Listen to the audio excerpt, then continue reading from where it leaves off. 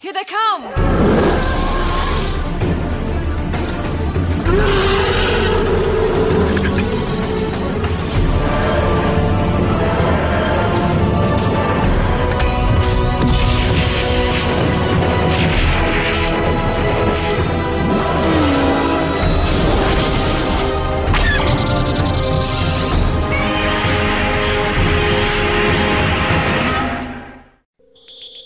Hello and welcome to episode 147 of Effectively Speaking, the podcast that takes a look at some of the special effects sequences of film and television, be they classic, average or duff.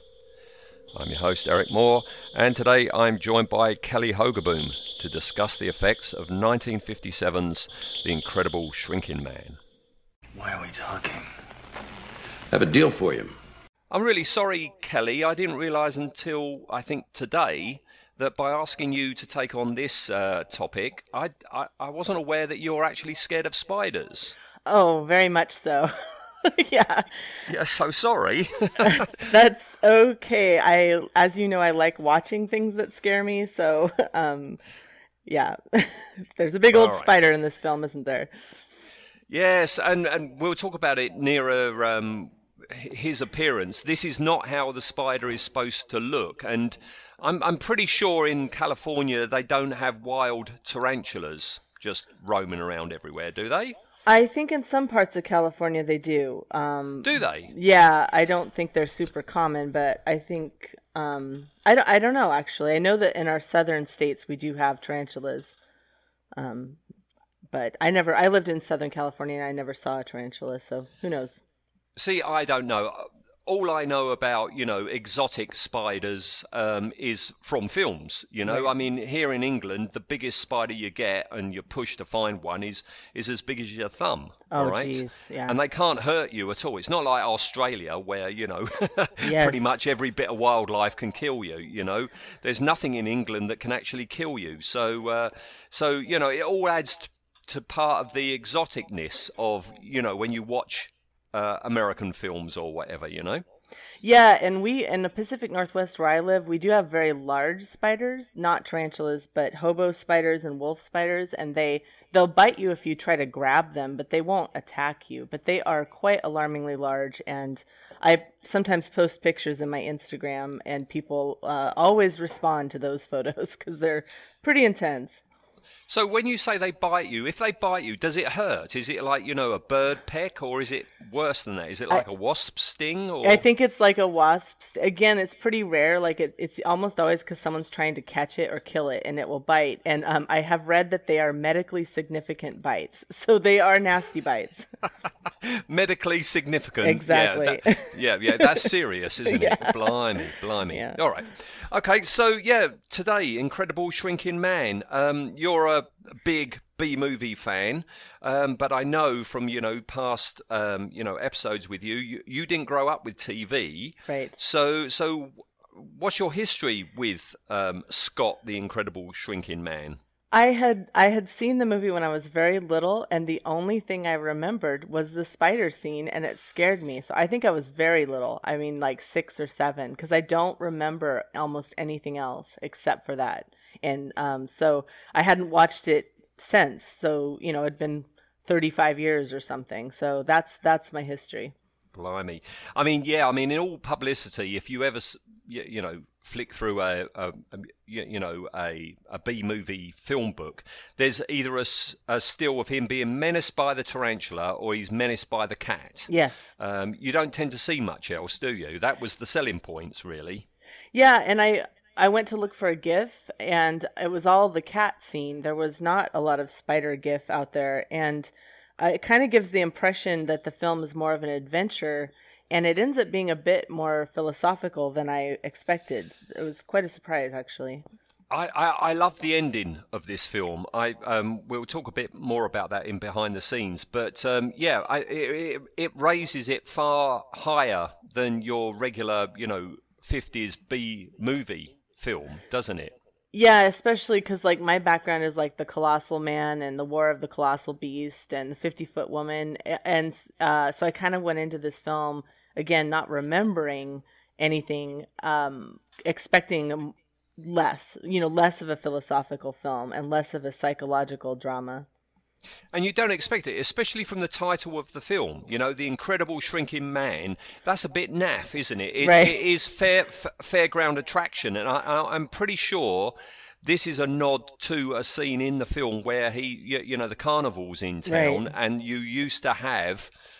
It's politically incorrect to say now, but they would have a freak show, wouldn't they? Right. So to actually have the film titled, The Incredible Shrinking Man, I don't think it does the film any justice. But I was thinking about it today while I was cooking the dinner. If you didn't call it The Incredible Shrinking Man and try and title the film to match, the intelligence of the film, well, what the heck are you going to call it to actually get the people into the theatres, Yeah, no, I'm totally with you on that, and I do know that the source novel was a bit more adult, and it had a little more adult and risque content that, of course, they wouldn't have shared in a 1957 film. Yeah, we'll talk about that when we get to behind the scenes as well. Let's go through it, and we'll mention the special effects as we go. Okay. All right, and this whole film, it's told in flashback. The guy at the beginning says, "I, Robert Scott Carey," and we see him and his wife Louise sunbathing on the deck of their boat, and that's not convincing in the slightest. It's obvious they're in front of a cinema screen. You don't Right. believe for 1 second that they're actually on the sea. But the problem I have with this film, I mean, it's an entertaining enough film, and I do like it. But what I don't like is Scott himself. I just find him a very unpleasant character. He is, and I watched this with my oldest son, and my oldest son loves to watch science fiction and horror with me. And Scott, the hero, is a jerk. I mean, not horrible, but he's just kind of a jerk to his wife from the beginning, and it kind of put the film off for me a bit because he doesn't get better; he gets a little worse. Yeah. I mean, later on, there is a line about, as I shrink, I become more unpleasant to my wife. But Yeah. right at the get-go, before this cloud has even arrived, he's just not a very nice person. And that's a failure of a film. You're supposed to like the hero. I mean, last week we did Inner Space, old Dennis Quaid as Tuck Pendleton, and you like him. Yes. And you care for him. But this guy, I really don't like him at all. And I feel so sorry for his wife. Yeah, that was a surprise to me. Just that it's like they didn't establish him enough as a likable person, and I think just like you say, if they would have done a little differently, it would have really benefited the film. But Our analysis shows that it's a rearrangement of the molecular structure of the cells in your body. You mean like a cancer? No. No, more like an anti-cancer, causing a diminution of all the organs proportionately. Then you know what's causing me to get smaller. We think we do, Mr. Carey. That's why I asked you here. Now, I want you to tell me something. Have you ever been accidentally exposed to any kind of germ spray? In particular, an insecticide, a great deal of insecticide. Insecticide. Exactly. Has there ever been a time when you were so exposed? Do you remember that day I came home and told you about the truck? Yes, about 2 months ago. I was on my way to the store through a back alley. As I was walking, a truck turned in. It was spraying trees. Do you think that's what's causing me to... No, that was only the beginning. You see, something happened to that insecticide after it was in your system. Something fantastic and unprecedented. Something which, in layman's terms, so affected the insecticide that from a mildly virulent germ spray, it created deadly chemical reversal of the growth process. Have you been exposed to any type of radioactivity in the past 6 months? Oh, no, of course not. I don't come in contact with anything like that. I work in a natural... Scott, wait a minute. That day we were on the boat. The boat? Charlie's boat, remember? Well, yes, I remember. The mist. That mist. yeah, so they're on the boat, and he tells her to go get him a beer. Yeah. But yeah, she goes down into the hold or whatever. I don't know my boat terminology. And then he gets hit by a cloud, right? A cloud. And I timed it. It is 3 minutes into the film that cloud hits him. Yeah, they don't hang there. around. Because this is drive-in cinema, isn't it? You don't hang around. You've got to get straight in there. Usually this is part of a double bill. So you want your film to come in less than an hour and a half, don't you? Right. So this cloud comes in, this mist, he calls it a mist, and it comes in and it dumps all this glitter all over him. Right. And then we fast forward 6 months later. I don't know why it waits 6 months before starting to shrink him, but he starts noticing that his clothes are too big for him. I was laughing at that scene because I told my husband, I said, if you were suddenly 2 inches shorter, I would notice. Because he shrinks from 6'1", and I think the actor actually was 6'1". He says he's 5'11" all of a sudden, and she doesn't notice. I'm like, I would notice. That's a lot of height, right? But yes, it is a tad, isn't it? Yeah, but they show it as they're pretty clever with the clothes, I think, in this film, because the clothes are just all a little bit too big, right? And that I thought that was a cute way to portray that. Yeah. So he goes and gets checked out by his doctor, a very, very young-looking William Shallart, who was in tons of stuff and appeared in Inner Space. He's Martin Short's psychiatrist, isn't he, in Inner Space, because of this very reason, Right, the reference. And he tells him he's not only losing weight, he's losing height as well. Yeah. I actually liked that scene, too, because the Scott says, I know I'm 6'1", and the doctor's like, well, how many times have you had a physical, in your life? Yeah, the doctor doesn't believe him, but of course, you wouldn't believe someone if they said that. So I don't know. I thought that was pretty well done. That up to this point, I liked the way they were portraying it. Yep. And also at this point we've got a couple of scenes of a cat, and in these films you only see something if it's going to be important later. Yeah. So if you have a couple of scenes of Butch the cat, Butch the cat is going to be important later on. Yes. And there's a scene where she's sewing downstairs in a really weird basement that's got like a dirt. Listen, I have a much nicer sewing space than this woman, but so of course that means that's going to be relevant too, right? So yes, you've got the foreshadowing with Butch the cat, who I believe was played by a cat actor named Orangey. I think, if I remember. I'm just looking in my behind the scenes. I think there's something like they tried 40 cats. To actually get him to do the doll's house bit that we'll be talking about shortly. Yes, yeah. So the doctor confirms that, yes, indeed, you are shrinking. And they send him off to this Los Angeles research center to be tested and probed, and they, pour lots of liquids in him and stuff like that. And they eventually find out that his cells are indeed being rearranged. And have you had any exposure to insecticide? So we find out there that he's gone through this radioactive mist 6 months ago. Right. But 2 months ago, he was sprayed by an insecticide van.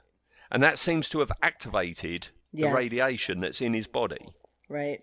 It was a double event, which is I think we've seen that in science fiction films before, because they have to explain why it happens to one guy, right? Why it hasn't happened to several people. So yeah, 2 events that kind of made it happen. Yes.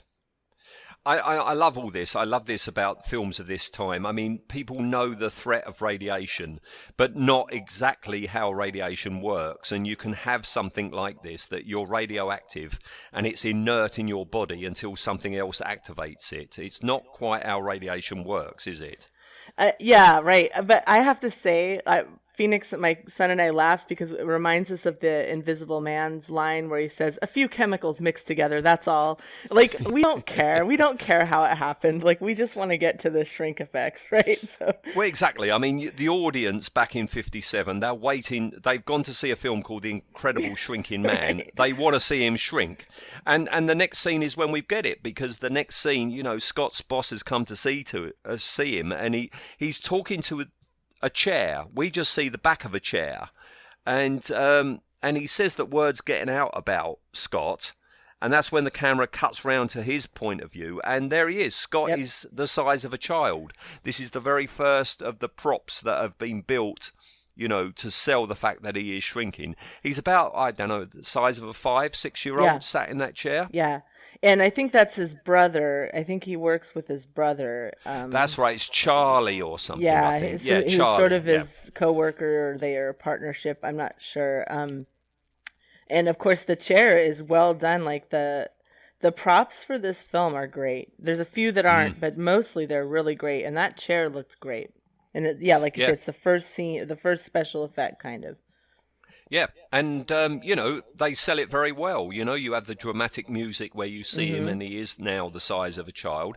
I'm presuming Scott is now wearing child's clothing, although it looks all very grown up for a child.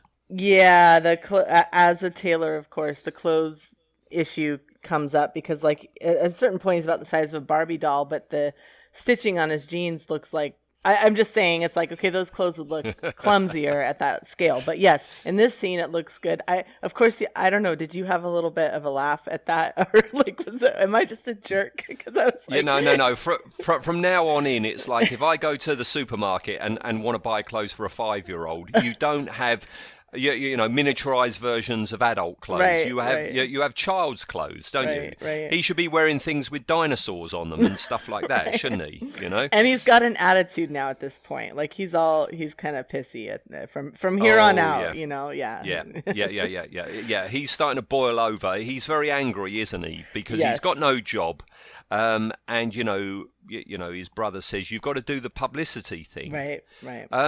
We don't ever see that. We never see him on a chat show. We never see him on a radio show. But almost immediately, you've got a crowd of onlookers outside and reporters and that, haven't you? Yes. And the next time we see him, it's a fantastic use of the oversized props. They've made these oversized props of the living room. Yeah. And what sells it as well is not only Scott, small in these oversized props, but they've made his voice tinny as well, haven't they? Yeah. I did read a bit about the physics, and apparently his voice would have been much more shrill, and he would have been a different weight at his height. The physics breaks down, apparently, if you're looking at it from a scientific perspective. But we aren't looking at it from that perspective. No, nobody was then, and really, you shouldn't be doing it now. But I've got something here about, the physics, is that as he shrank, he should have felt colder and colder.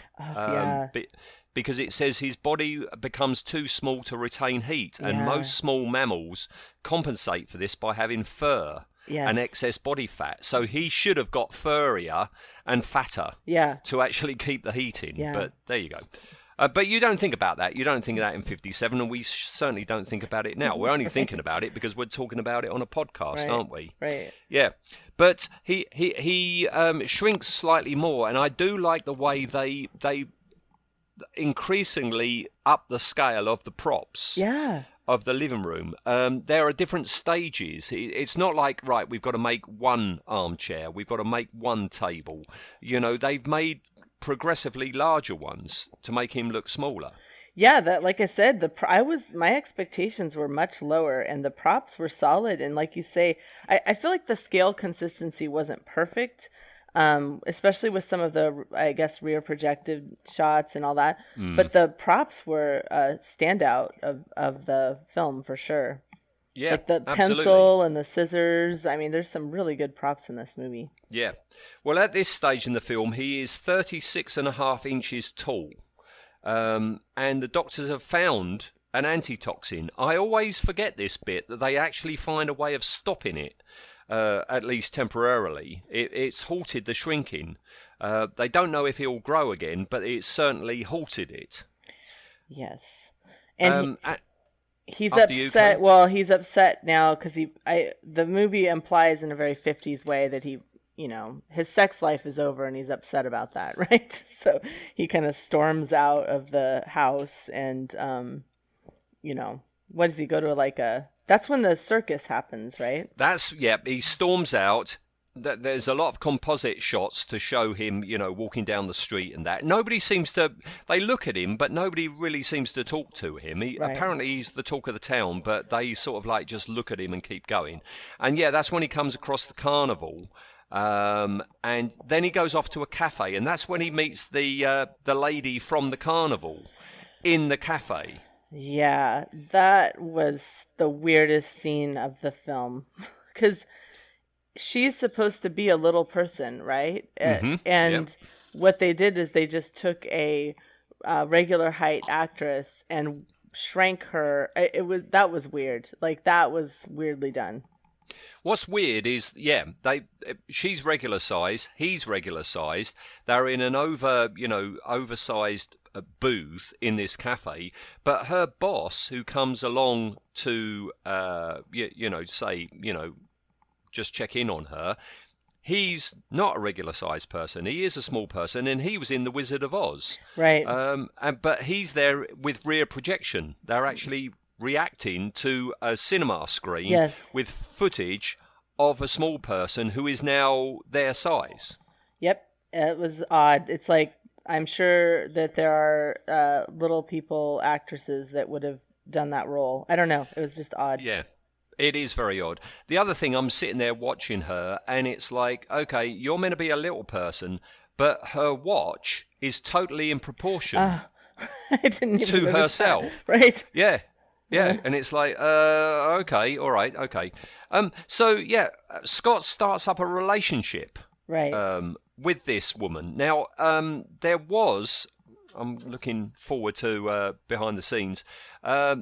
Universal decided to cut a sequence. I don't know if they filmed it or not, but he did spend a night with her, right, making him even more unpleasant. I was going to say, he's even more unsympathetic, right? Because his wife's life is turned upside down, and she's been supportive and all of that stuff, right? But yes, he's going to have an affair with this little gal. Yeah, and I presume he doesn't tell his wife that he's going off to meet her. Yeah. She's, just still at home. And after 2 weeks of seeing this Clarice, he realises that he's shorter than her because he's shrunk a bit more, and then he runs off in a huff. And the next shot we've got of him is in the doll's house. Right. He's even grumpier than ever. He's grumpy by the noise of his wife coming downstairs. He's grumpy by the shaking of the doll's house. Yes. And we've let go of the Clarice character. Like, that's over. That that served its plot purpose, I guess. So, yeah. Yeah, he's not a very sympathetic guy, is he, this Scott? Yeah. All right, so he demands to know off of Louise, where are you going? And, are you going to make sure that all the doors are locked? Because he knows, at his size, he is... he's in danger, isn't he? Right. And as she's getting ready to go, the wind blows the door open a bit, and in comes Bruce the cat. Right. Yes. Chekhov's cat. yes, Chekhov's cat. That's a good way of putting it. Yeah. And there we are. We have the cat stalking him. He's asleep in his doll's house, and the cat is sniffing outside the door.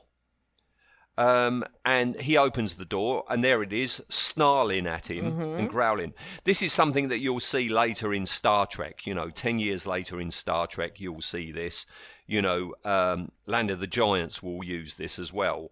I'm sure our cat, if he's cornered a mouse or something like that, he doesn't growl and hiss. That's true. You're right. The mouse, They want to catch the mouse. They're going to be quiet, aren't they? Right. You're right. Yeah, I didn't even think of that. I feel like films don't like cats. They always portray cats in this nasty way. Because I'm a big cat person. So am I. Love cats. Yeah. But yes, the cat is... That scene was a long scene. That I thought it was going to be the cat startles him and that's it, but it goes on. It does go on for quite a bit. I was thinking while I was watching it, it's like, doesn't he recognise him? Doesn't he recognise the voice? That's his master, isn't it? Okay, listen. I truly believe my cats would catch and kill me if I was that size. And if they were hungry, yes, yeah, I suppose so. Yeah. So Scott pulls this table lamp down onto the cat, which now you look at it and goes like, oh, really hurt a cat to do Yeah, that. yeah. Yeah, and more compositing as he flees. Sometimes it's okay, sometimes it's not. And he's accidentally knocked down into the cellar because he's trying to hold the cellar door shut. And then Louise comes home and the wind blows the door open, and he falls down quite a way into this basket, the laundry basket in the cellar, doesn't he? Right, right. Yeah. And Louise finds this bloody piece of his clothing, sees the cat meowing away, and she, puts two and two together and fears the worst. Yeah. And that's when we find out the whole world is mourning his death. And yes, this is a B movie, so you would expect in a later film, if this film was made now, he would be on the chat show circuit, wouldn't he? He would be going round everywhere. But apparently the world is told of his death, and they're all in mourning for him. But Scott comes to, but now he's about the size of a cork. He finds a wine bottle cork. And, it's pretty much the same size as him. It's nearly all compositing now because, he's so small now to build sets to actually match the scale he's supposed to be. They would have been just too big, wouldn't they? Yeah. Not only too big and expensive to build, but the camera wouldn't be able to pull back far enough for you to be able to see all of this. So it's composite shots from near on in. And this is when Charlie, Scott's brother, says they've searched everywhere in the house for him. Yeah. But they haven't searched the cellar. No. And, the film's pacing, I wasn't I wasn't tracking it very well because I really thought he was going to get back out of the cellar. I thought he was going to get rescued. Like, I really miscalculated where the film was going. Because yes, what would you say this is like the last, 25 minutes of the film? Is him down something like that. Yeah. And that's it. He's never, that was very odd. And they have a couple props, right? Like they have her thread and pin cushion. They have and the scissors. I loved the scissors. They were really well done. But yeah, I think. So yeah, Charlie says you should move. You're too sad. We need to leave the house. Right. That's kind of right. Yeah, and he says in this flashback, because it's still being told in flashback, isn't it? That he's shrinking faster as a result of being hungry. Yeah, right. And I thought of you in the next bit because he realises he shrunk more, so he starts ripping at his clothes because his clothes are too big. But the next time we see him, he's wearing this perfectly, sewn together outfit. Yeah. But that's meant to be the ripped up remnants of what he was wearing. Yeah, they show him this. That was a funny scene because his clothes are slightly baggy, and he's like, for my exertions, I need better clothes. And he takes a giant nail to like start tearing at his pants. Yeah. And the next scene, he's wearing like a jerkin, and it's made out of a different fabric. And it was very funny. I was like, I did catch that. All right, and next we've got the mousetrap scene. He's very hungry, and there's a bit of cheese in the mousetrap, and we have this protracted scene where he's trying to get the cheese off of it by activating it with his nail. But it's a bit cruel because he does do it, but it falls off and down the drain, doesn't it? Yeah. After all that work. Yeah, but he spots more cheese up on the ledge. And doesn't notice there's a cobweb just behind it. Yeah, I think he sees the spider too. At that point, that's when he sees the spider, and then we got this great music to emphasise this is scary. This is a giant spider, And as you say, he arms himself with a pin from a pin cushion, and then uses the pin and some thread to climb up to the cheese. I don't know what they made that out of, that big lump of cheese. It looks like polystyrene or something like that to me. I think it was like cake or something, because I think earlier in the movie they showed the wife setting down like crumbs of like bread or cake. But I don't remember, but it doesn't look very appetizing, that's for sure. No, whatever that's made out of, he can actually eat it because he does take a bite out of it. And that's when the spider comes back with a very Creature from the Black Lagoon, raucous fanfare, trumpet fanfare thing. So he goes off and hides in his matchbox. Well, another great prop. Yeah. And he had already noticed when he goes down into the cellar, there is a bit of a water leak from the boiler, isn't there? Right. And the water leak gets worse as his little house in the matchbox gets bombarded by droplets of water, and then it becomes a flood, doesn't it?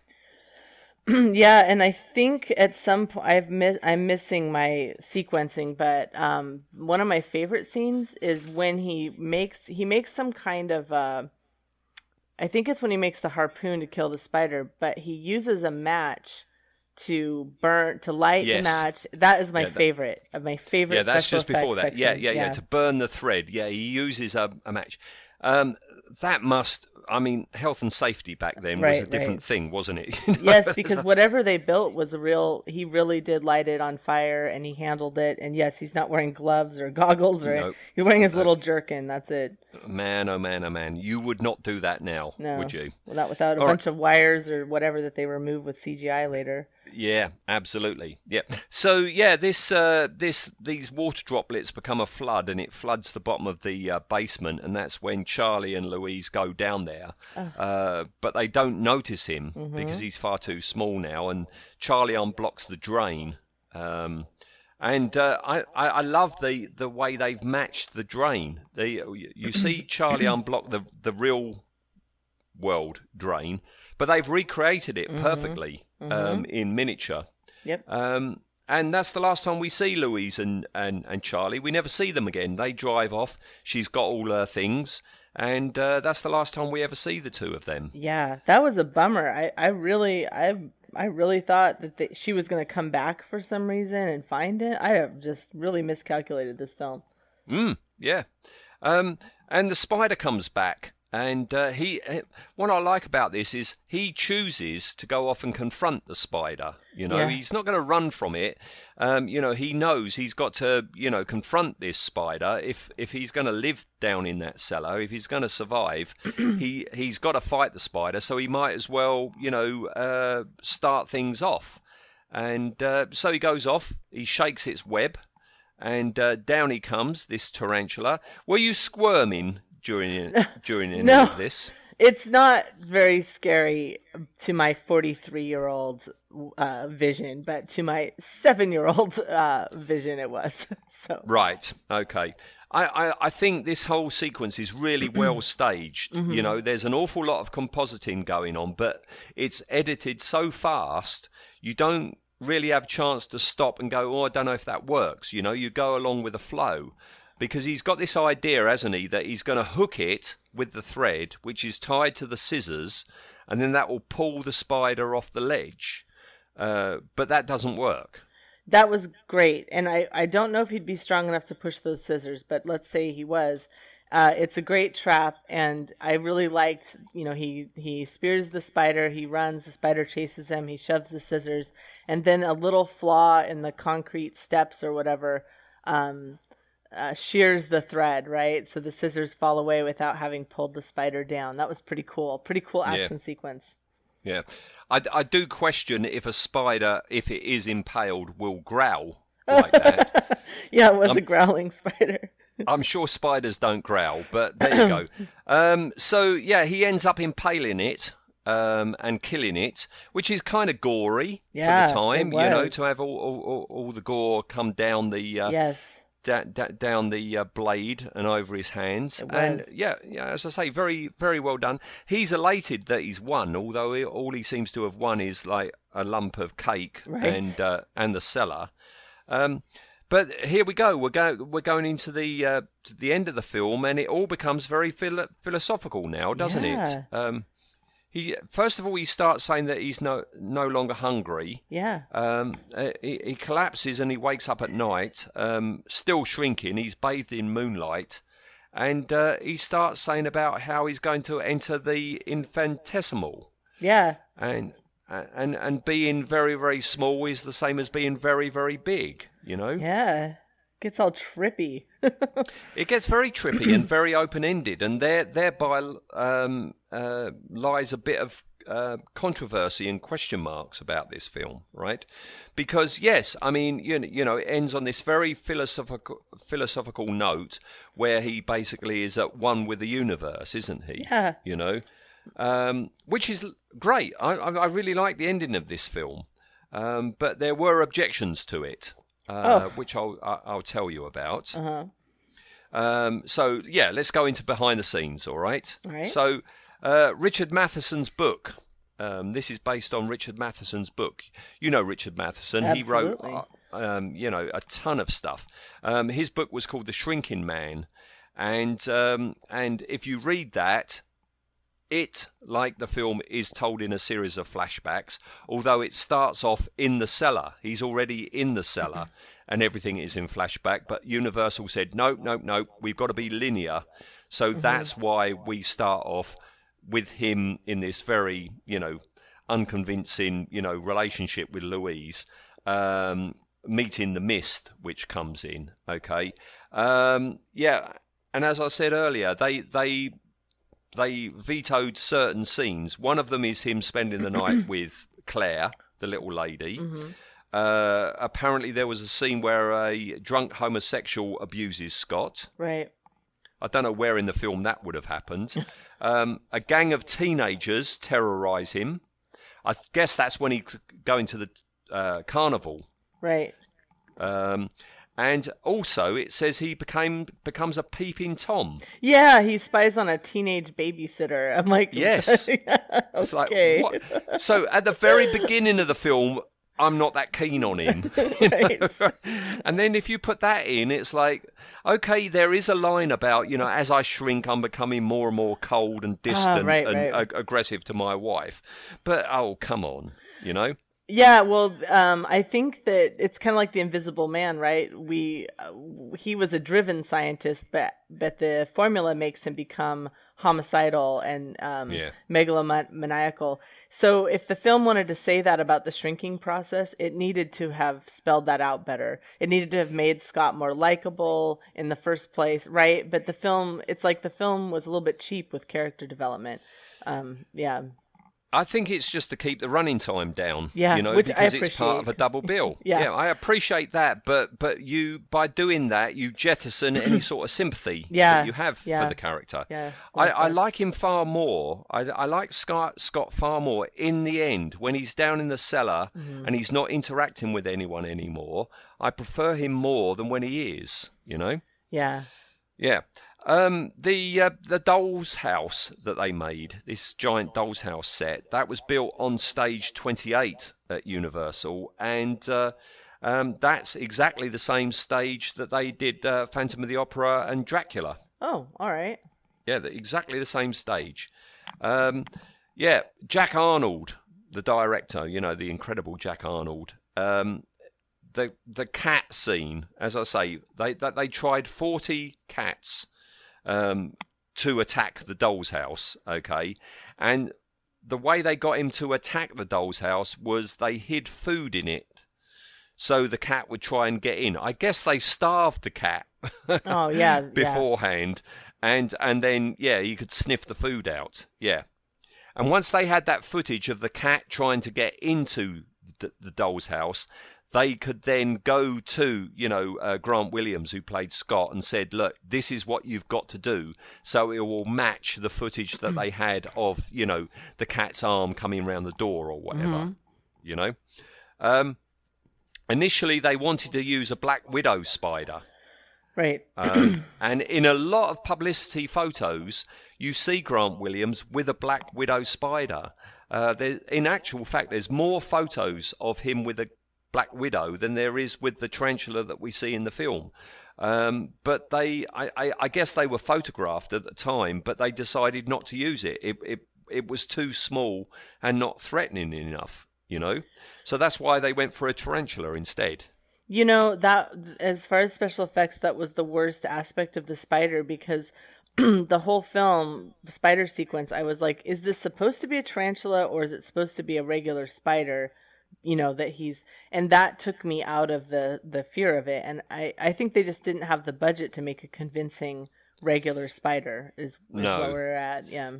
Which is a shame because this is the, it's the third act. It's the main monster, isn't it? The spider. Yeah. Yeah. The problem they had is the problem they had on Raiders of the Lost Ark. And any film where you have large spiders, you have such, huge hot lamps on the set, they go to sleep. Yeah, okay. So they had that problem again. But what they did with the tarantula that you see in this film is exactly that. What they did with Jack Arnold's tarantula film is you direct the tarantula by puffs of air. Okay. So if you want it to go left, you puff a bit of air to its right, and it will make it turn. Okay. And apparently there's a rumour out that the tarantula that you see in The Incredible Shrinking Man is the same tarantula that they used in Tarantula, but no, that's not true. I imagine they don't have very long lifespans. And not under those lights either. Yeah. No. To simulate the giant drops of water landing towards the end when the boiler's going wrong, they use condoms filled with water, And that was Jack Arnold's suggestion because when he was a little boy, they had found in his father's bedside drawer condoms and then filled them up and made them into water bombs. So, I think we've got Jack Arnold's father to thank for that one. Right. Yeah. The film's ending then, all right?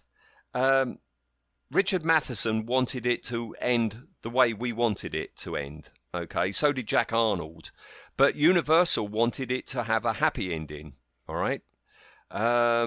And to decide on which ending they were going to use, they showed both. So I guess another version was filmed where he came back to full size. Okay, which I would have appreciated that. As much as I liked the philosophical, I like that. It is unusual for a film like this. I just feel like the film was so much a standard B movie, and for it to veer in that direction and for the marriage to end on such a sad note, and nobody knows what really happened to him. Way too much of a downer for me. I would have liked to have seen him rescued, even though that is a very pedestrian ending and a very typical ending. Yeah, but Jack Arnold had his way, and apparently the final speech from Scott was written by Jack Arnold, where he says that he's going to become one with the universe and everything. That was written by Jack Arnold himself. The trailer for the film was narrated by Orson Welles. Right. Did you know that? Yes. Yeah. He was working on Touch of Evil at Universal at the time. Several of the props, the scissors, that you like so much, and the mousetrap, etc. They were part of the Universal Studio tour for quite a number of years, and a lot of them were rented out to 20th Century Fox for Land of the Giants. Right. One thing we haven't, the sound design was really great for the props. The water splashing and the scissors, the sound design for the scissors gave them weight. They must have been an incredibly lightweight prop because he lifts them up and, but the sound design was pretty solid in this film, I thought, for the to establish that sense of size difference. Yeah, it certainly sells it, doesn't it? Mm-hmm. And the music is very good as well. It's suitably dramatic when you want it to be, And it's an above average B movie, for sure. I think. Mm-hmm. Yeah.